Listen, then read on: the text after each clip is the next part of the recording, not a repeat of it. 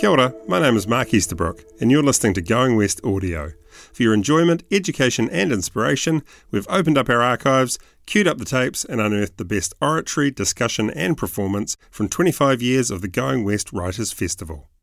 In this episode from 2013, Sir Bob Harvey's connection to Going West goes right back to the festival's inception. A passionate lover of both the West and the written word, and recently described by Paula Morris as the mayor of everything, here's Sir Bob with an opening night address entitled Leadership in a Landscape. I would like to hand the microphone over to Naomi at this stage to do some talking and introduce our next speaker. Thank you. Good evening, everybody. It's my pleasure right at this point to just make a few acknowledgements. And the first I'd like to make is to the Auckland Council, because I know that many of you who come every year have said over the last couple of years, oh, please let Going West survive. You know, is it going to survive in the new city? Well, yes, it's surviving very well. The relationship with the new council has changed somewhat, but the Going West Trust is now very much more in control of the way this festival is presented to you, and I think you can feel confident that that will continue. So I'd like to thank the Auckland Council for that new relationship. But also, and again, as it has been over many, many years, Creative New Zealand substantially support this festival. Our very dear friend Sir Graham Douglas, who has supported it for, I think, at least 17 of its 18 years, has once again written a good old-fashioned cheque and does that every year. He and I have afternoon tea, and we talk about the pharmaceutical industry, and we talk about the literary festival, and a cheque comes over the very grand board table. He is a wonderful, wonderful gentleman. And also the Trust's Community Foundation and the ASB Trust. All of those organisations are substantially putting money into this festival, and that very much is what keeps it all going. But the genesis of the festival was in Waitakere Council, so it's my very great pleasure to introduce my friend, Sir Bob Harvey, and the ex-mayor of Waitakere City Council, who's going to make a presentation which he calls Leadership in a Landscape. What I do know about it is that it was a hit in New York. Is that not so, Sir Bob? And I have no idea further than that, other than we're looking very much forward to hearing what you have to say. Thank you, Bob.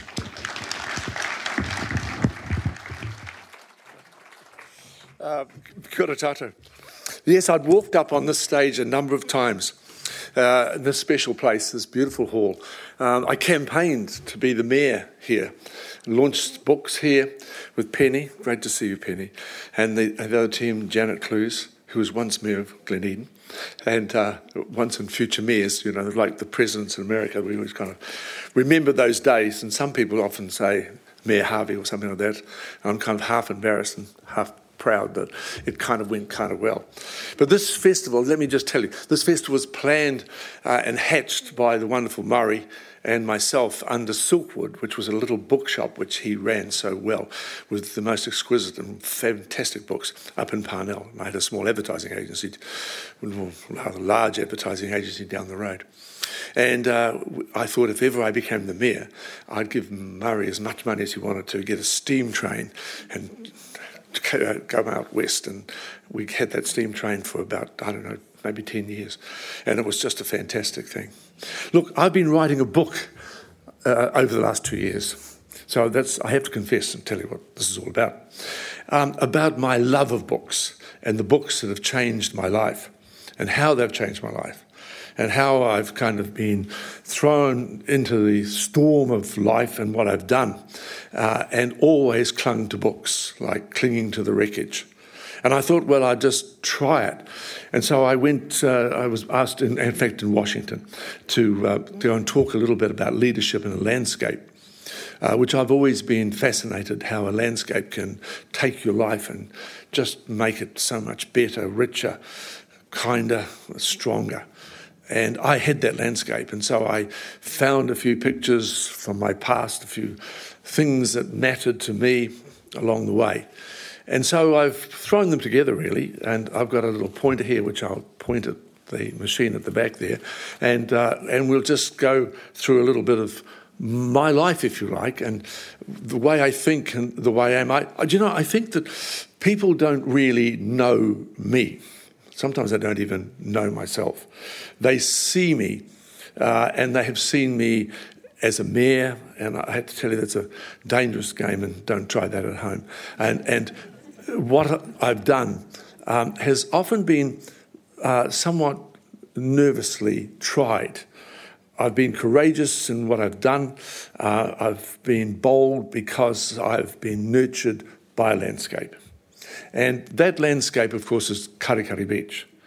But really, I've been nurtured by the many people that have populated the books that I've read, and the courage of people and the way that they have seen their lives. And I'm a mixture of all those people. And I think that, as my wife would say, Barbara, that I've been a very needy person in life. And that I have used books and the characters in books to become those characters. And I think that's a very honest assumption of my life. And in fact, when I was going to do this book, they said, what are you going to call it? And I thought, I'll think about it. I'll go to Karikari and think about it. Most of my thoughts have come from Karikari. And I thought it would probably be Pick Me. And I thought, yeah. And I said to Barb, I think I'll call it Pick Me. And she said, well, that's very you. And I think that that's a little bit me. And I've always felt that way. I guess it's no secret that I was an adopted child out of an orphanage. And I think those first few months when I was probably looking around like, well, some bastard come and pick me. That was those years or those months that really put me in the form that I am. And that is a very, I guess sometimes if I can confess to colleagues and friends and others that might be here, a great need, if you like, to connect. And yet in some ways I'm quite lonely. But in other ways, I have that desire to try things, to put people together, to make things work. I don't do angry very well. I don't sulk. And I forgive very quickly. And I think that's a very good political thing to have, to never feel that you really have any enemies. I could sometimes say, I don't have any enemies, and people go, really? And I'd look in the mirror and go, I don't have any enemies, and they go, really? But that's a little bit about the kind of things that I am. And who made that person? This West Coast, this coast, which I didn't know existed because I was born, as you know, in Ponsonby, and I was just moved down the road when my parents adopted me into what is called Newton Gully. And so that house, my parents was simple folk. My father was a fisherman. He hadn't gone to school. He had an injury, and so he didn't manage to go to school in the country. His mother tried to educate him, and it failed, so he couldn't read or write. And so I grew up in a house without literature. And so, although I was quick to pick up reading at school, Catholic boy, convent in the early days, and then the state schools, I didn't know this coast existed. And I didn't know this West Coast Road existed. And I didn't know where it would go. But when I was 15 years old, a guy across the road, I lived right in Newton Gully where the interchange is now as you come off onto Newton Road. He said, why don't we take our bikes and go out to those hills, which we could see down what is called the gully, which went right out through Western Springs, and you could see the blue hills of the Waitakeris. And I said, what a great idea. Why don't we leave at, say, 5 o'clock in the morning on a Sunday morning, summer, and it would be late March, or about middle of March. And so about 5:30, I guess, on rally bikes with no gears, we start pedalling towards the West Coast. And I guess we went through Mount Roskill, Mount Albert, and down to Avondale, and then onto the West Coast Road. And this road fascinated me. It was metal, and so it was tough. But here's these two schoolboys going out to the coast. And when I saw this beautiful beach with this island off the coast, I was just transfixed. I just thought, my God, what is that? And there would be surf, big surf probably around that island. And it suddenly just said, come down and see me. Come down here. And so the road down to Karikari, I'm sure you all know that, is just steep and tortuous. And I said, let's go. And we just spun our wheels and went to the bottom. We didn't give a damn what was happening there or how would we get back. We just went like crazy men down to here. And under these trees, which haven't changed much, that little knoll is still there. We go into what is called Happy Valley, was once called Sandringham.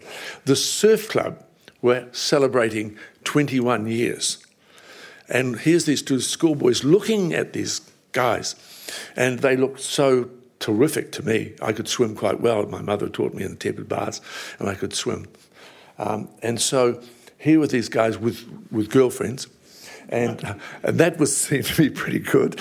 I was having problems with sex at the time. And they seemed to be very happy with these women. They were laying on blankets and drinking beer. And they told me that they were drinking a lot of beer, and they'd been drinking beer for 2 days. And this was their celebration. And I just thought, wow. And then one of the guys said, would you like to join? The same thing that I do now still. And I said, I would like to join. And so I became a member of the surf club. I became so interested in the history of the place.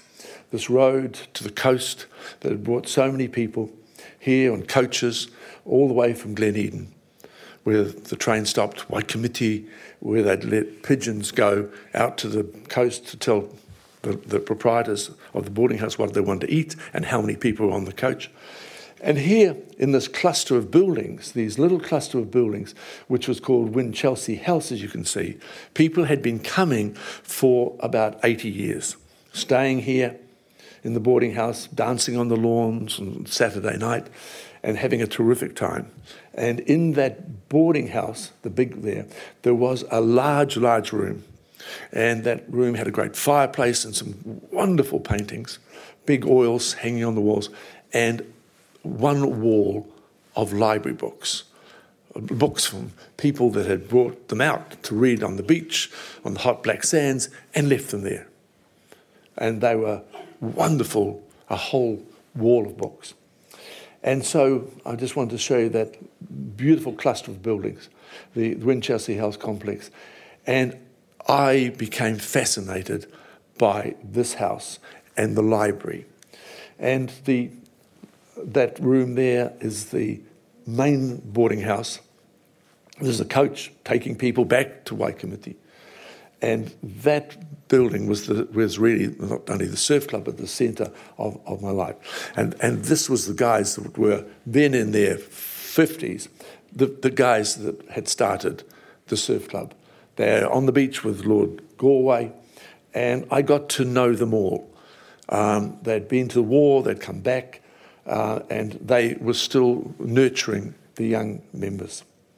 And I just loved the comradeship, their bravery, their courage. They were also extremely smart, and they were pretty good guys, and I wanted to be like them. But I wanted to be articulate, I wanted to have wisdom, I wanted to have wit, and they nurtured me. So this became my family. Picked me, they picked me. And I was a pretty good lifesaver. And I bathed them and brought them beer down on the patrol. God, that's forbidden now. And worshipped them. And indeed, they took me to surf carnivals. And there I am sitting on the beach with the reel behind, that reel that you saw on the thing. And here I am looking for people in trouble. And there was no absence of people in trouble, believe me, on that beach. And in that boarding house, their library, I found Moby Dick. This was the book that just said, pick me up, pick me. And I picked it. And the first line, call me Ishmael, which I think is one of the great lines of any book. I took it down to the beach. You're allowed to take it down to the beach. And I was staying out there. I was 16, and I was actually living by myself on the beach. And here I am going down the beach with that sack, which in the sack is a small tent, and in there, I bet, is Moby Dick. And so this is the young man, young Harvey, who built this small whare, really, on the beach. Don't tell John Edgar and the Rangers Protection Society that that's what we did. And I slept in there all summer. And I'd got a couple of books that also inspired me about the place. And Jack Diamond's book, Once the Wilderness, and Moby Dick seemed to me the beginning of my life and the beginning of literature. And under a barn in Oratia, in a collapsed barn, I found a bed. And so I got one of the guys that used to have an orchard to bring the bed out to Karikari for me. And it was a glorious double bed. And I put it into that, the whare on the beach, and slept in there. And the tide would come in, not every night, and it would be just terrific. I was alone, so it wasn't very romantic. Well, it wasn't bad, but it just seemed to me that my life was coming together. And here I am, laying in this bed, reading till the sun goes down. And I swim every day. I swim around the island, I swim out to sea. It seemed crazy. And the other book that started me going was this wonderful book that had won the Pulitzer Prize, an epic American novel called Raintree County by Ross Lockridge Jr. He'd won every prize in America in 1947 and then killed himself. And the book is a map, really, a map of a mysterious country, a county, a mysterious place, a place of magic. It mixes Melville with Greek legends, with mysticism, spiritual attainment through landscape, trees. And this book dragged my spirit and soul into my life. It just made it. I read this book again and again. And 2 years ago in America, I bought a new copy. And in it, I found a letter from his son and an address. And I was able to write to his son and tell him how this book had made such a huge difference. It's worth a read. I don't know if Murray's seen it or has it, but it's so compelling and so mysterious. And so I'm a lifeguard, and I just start growing. I start becoming involved in literature about place and people, and I populate with my fantasies this beach, and I'm always swimming. I take on big waves. People say, "What the hell are you doing? You're so young swimming out to sea." I just want to do that. And at night, I start sleeping on the beach. I come out there, I sleep, I light fires, I sit around them by myself, and I go to rescues. This is the famous rescue at Bethel's. I thought it was Tom Pearce. I was out with Tom Pearce, and I pulled this guy in, and the kids in awe of us. It was terrible. It was 14 people who got swept out. We came over from Karikari to find 2 dead girls with towels over their face on the beach, and these people are just in despair. And I swim up with Tom Pearce, only to find that when I get near a guy that's in a raft, that in panic he had taken the knife which had been on the raft and tried to cut a sea anchor and pierced the side, so it's going down. And I really thought my life was over. But this was my life on the coast. Always this landscape drew me, fascinated me.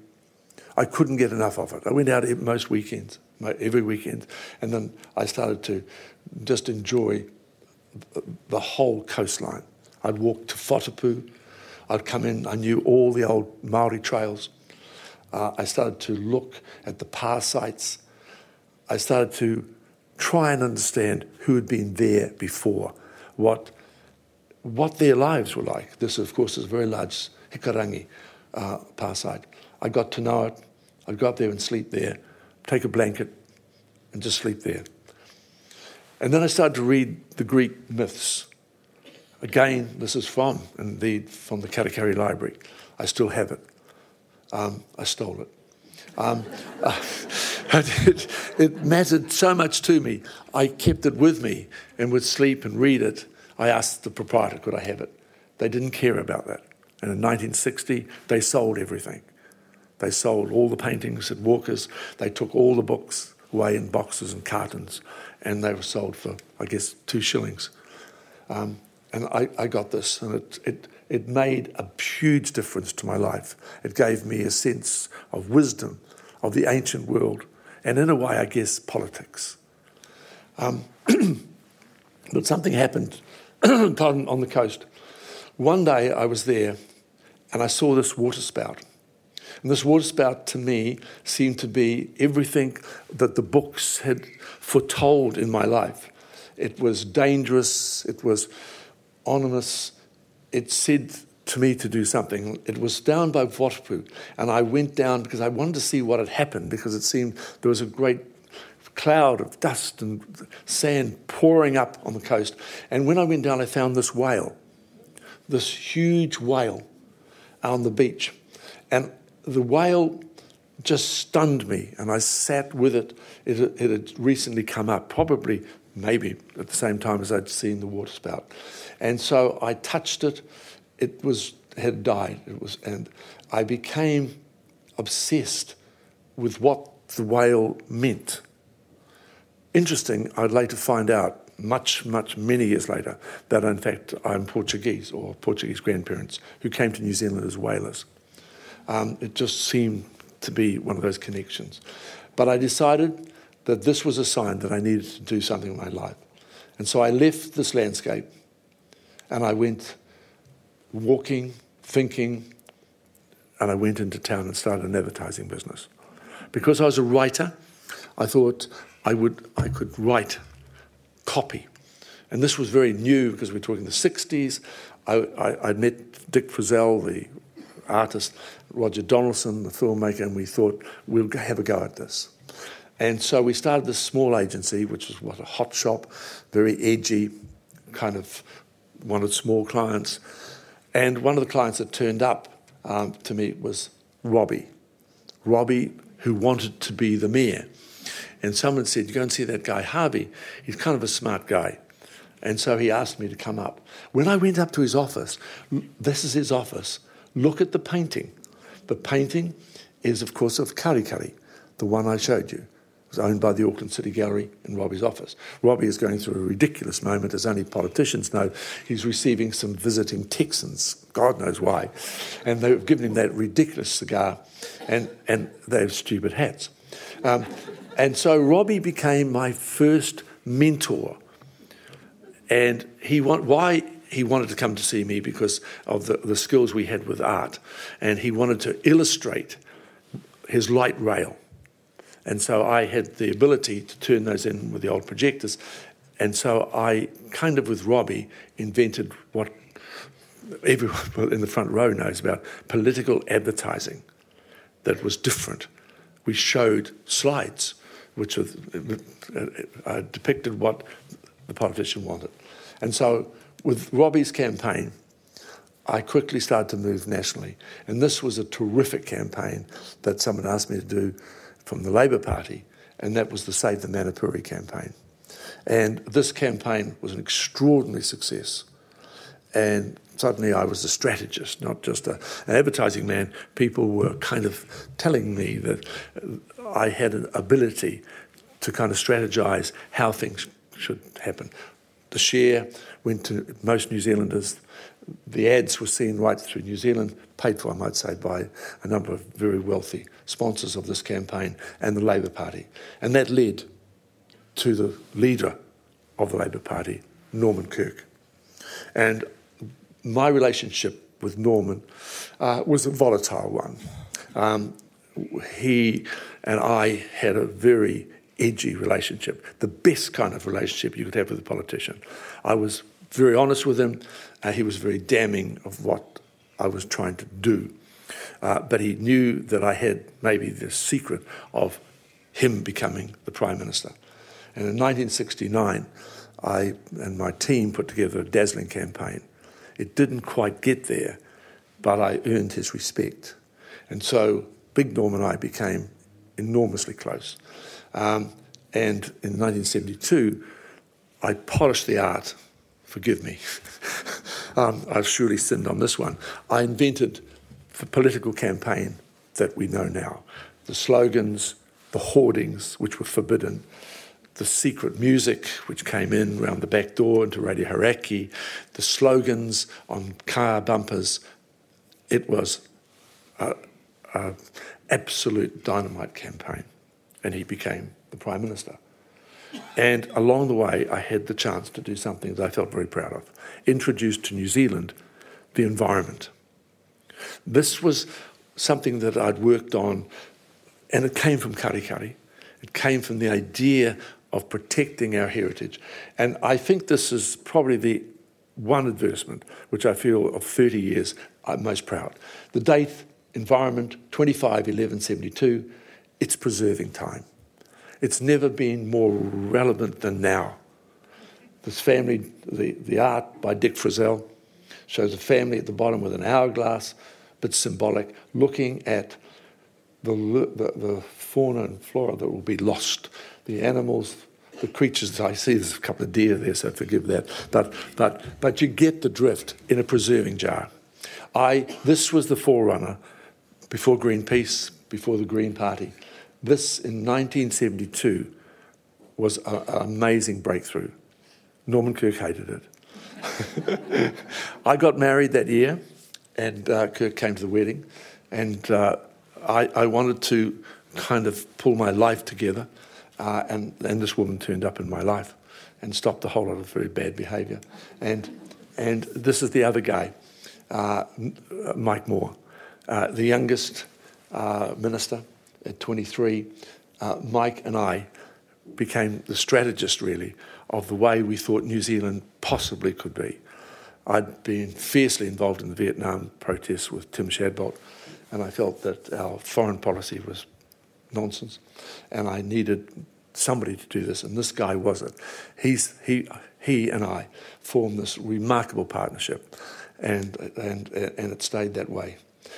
And then I read this book that Charlotte mentioned, The Leopard.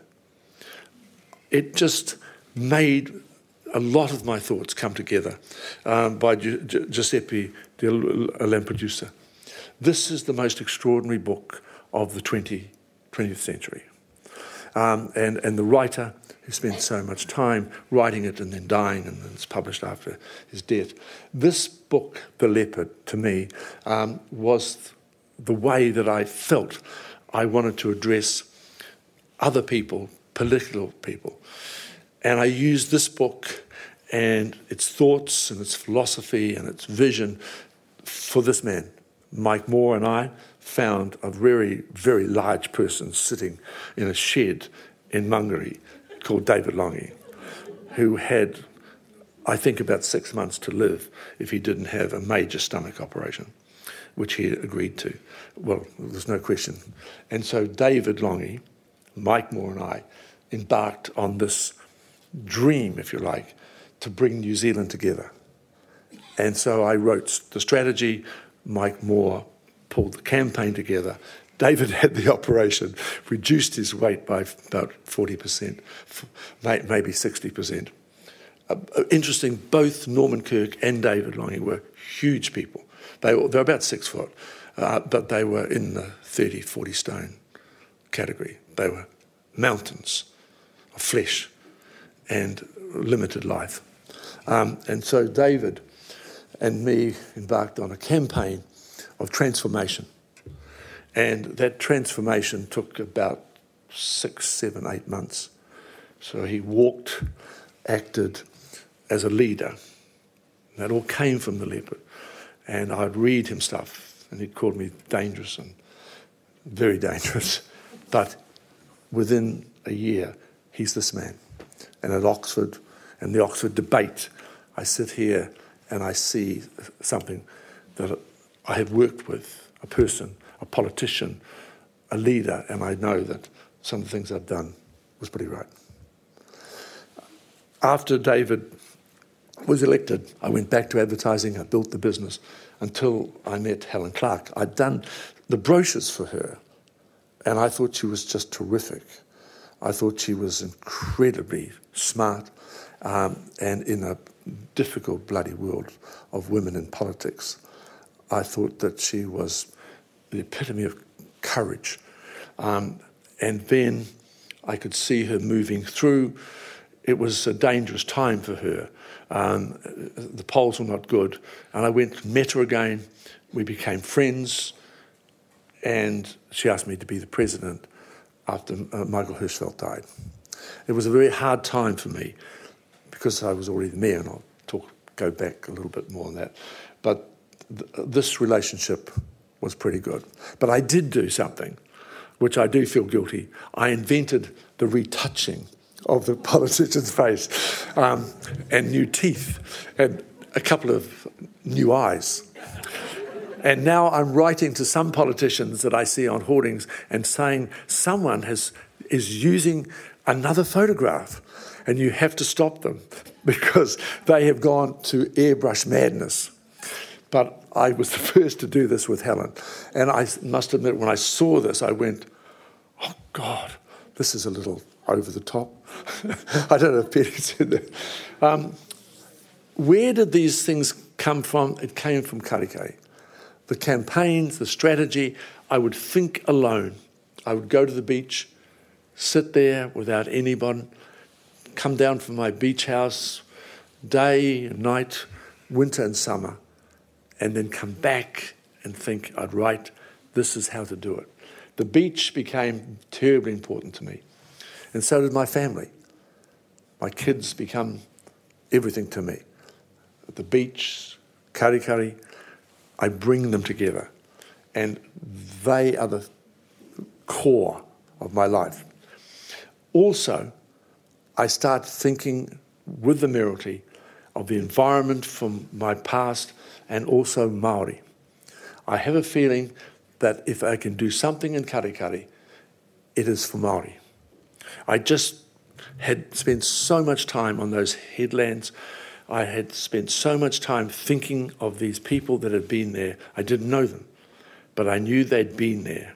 I felt them. And so when I became the mayor, I asked the staff if I could meet the local iwi. They said, no, ridiculous. No other mayor has seen them. They just you won't see Mary. They're too much trouble. They're arguing amongst themselves and they have no issue. We have no issue. I said, that's why I want to see them. Within a couple of days, Warahi Paki asked the Karamaki to come to Waitakere. And they turned up in a large crowd, 100 people. And I invited them into the Mayoral Lounge. And this relationship with me and Māori in the West started from there. Within 2 weeks, I said, come to Karikari. I know you were there. I've seen your bones. I have seen the caves. I have seen the headlands. Come. And so on this day, on this Sunday, they all came. The locals flew the flags of peace, and it was an amazing occasion. They gave me that small tonga. All of these people have died. So it was a really enormously emotional moment. And I gave them Karikari back, which was a pretty bold and pretty crazy move, I guess.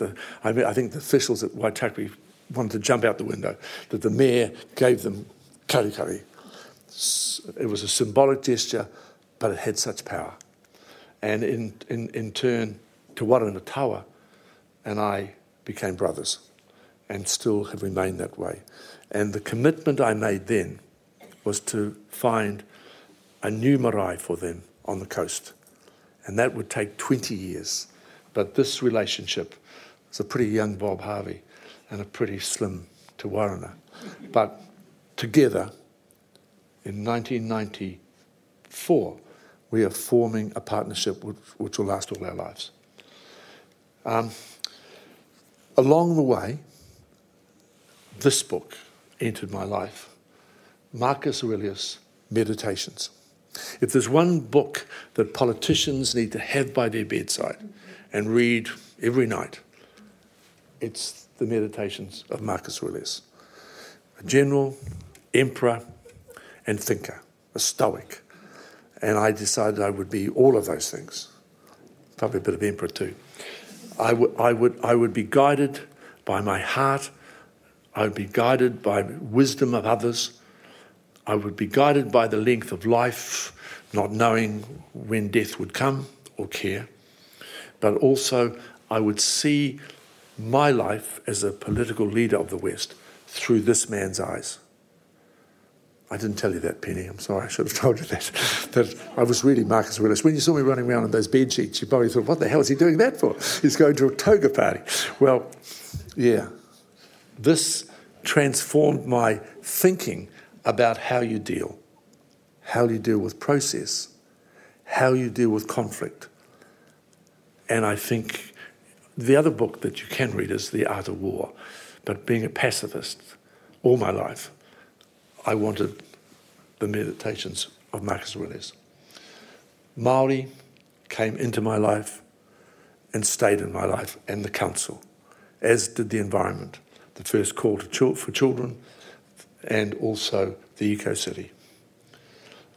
To honour Karikari, I embark on a very big project, and that is to write Rolling Thunder, the history of Karikari, from Māori times right through to that. And with the help of Te Kauramaki, we bring back the people, the Tongapuro, and Māori. And this book wins me the Montana Best Environmental Award. It's a pretty good book that I'm very proud of. And it's my way of repaying this landscape and these people. With it, of course, the whole environmental thing out here becomes such a passion to us. The Eco-City grows to the ranges as Penny, who's now entering the council, and I, with Dorothy Wilson, who had been my first Deputy Mayor, and Carolyn Stone, who I admire enormously, we embark to save the ranges from the death of 1,000 cuts. I get older, no secrets there, and New Lynn, we transform and start to embark on the serious and wonderful business of running a major and glorious city. Here in our council building, these are buildings of great beauty, and this Powhenua here has all the whales from the Karikari beach. So I've brought, in the 40 years, I'm now restoring the honour and the dignity of the whales on this Powhenua. It's also a damn nice building, by the way. And throughout the whole of the city, we embark on a partnership with Māori, carvings, sculpture, and terrific buildings. And as you can see, this is our city, your city, and this is leadership from the coast at this place into what I see as a transformation process. And this, I guess, is the thinking that I bring to the process. I do it a bit differently. I want to be a leader. I want to be a visionary. I don't want to be a fool. And so it's a very dangerous thing in this very cruel country. But one mistake can damn you. You can't recover ever in politics. And so it's a tightrope with no safety net. And so I go to Karikari and think what and how and structures. And I'd just like to acknowledge Penny because she was a terrific cold hand on me when I wanted to be too hot-headed and would slow me down, which I think was great. And so if you have great working relationships with your colleagues, you can do so much in local government, which is so difficult and often very clumsy. See Christchurch tonight. You know, you can do so many really wrong things. And we did very right things. And of course, the Rangers and Titirangi, with one vote, we brought that together. And then these Rangers belong to perpetuity. And I think that we can honour that coastline, which I walked as a young man, and now will not have Hiltons built on there or McDonald's. This is what we did. And so This was my life in leadership here. A story so far, a story that to me makes a lot of sense. A risky life, a challenging life with books, paintings, had transformed a kid from Newton Gully into a recognised leader with courage, with guts, but with a core that came from that. And then, this is like a postscript. I'd always been fascinated by this map, the map of Auckland in the 1870s, and the wharves. I don't know how this map was drawn. Someone in a balloon, no balloons, not that high, has drawn every street, lane, alleyway, every house, every chimney stack, every dunny, every individual small sector. And I've always had that map. And when the city became a super city, they asked me, would I go down and kind of show some leadership here? And it's been a challenge because, again, I loved history, a different history. This wonderful wharf, and this became that. It's interesting, when I was in Shed 10 this morning, looking at the America's Cup, this will be the new Boulevard of Dreams. And this is what I've been working on down there now. It's a long, long way from Karikari, but I'm still there. This is my son and my grandson, still on patrol, still there, still doing what I did, still on this beach. And I close with this Fairburn poem, which is how I see my life have been and is and will be, with friendship and having a say, still being a player. I believe that we should all stand up and be counted. We shouldn't be intimidated by governments or tyranny or bullies. We should always have that great cast of our book heroes that say to us, this is your life and this is your chance to say something. Don't ever pass it by. Thank you very much. Thank you.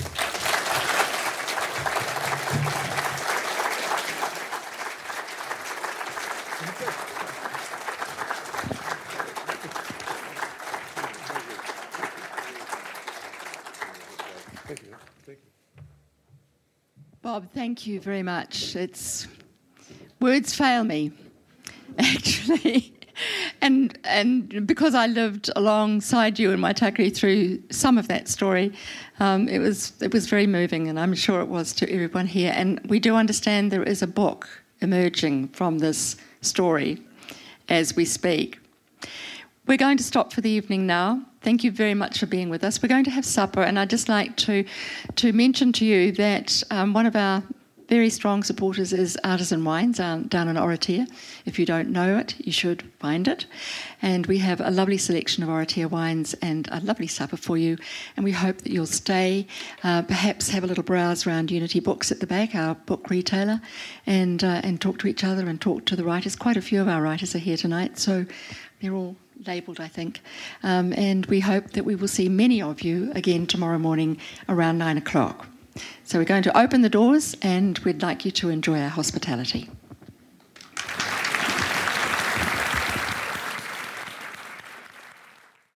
Thanks for listening to Going West Audio. You can subscribe to the podcast and our regular updates at goingwestfest.co.nz.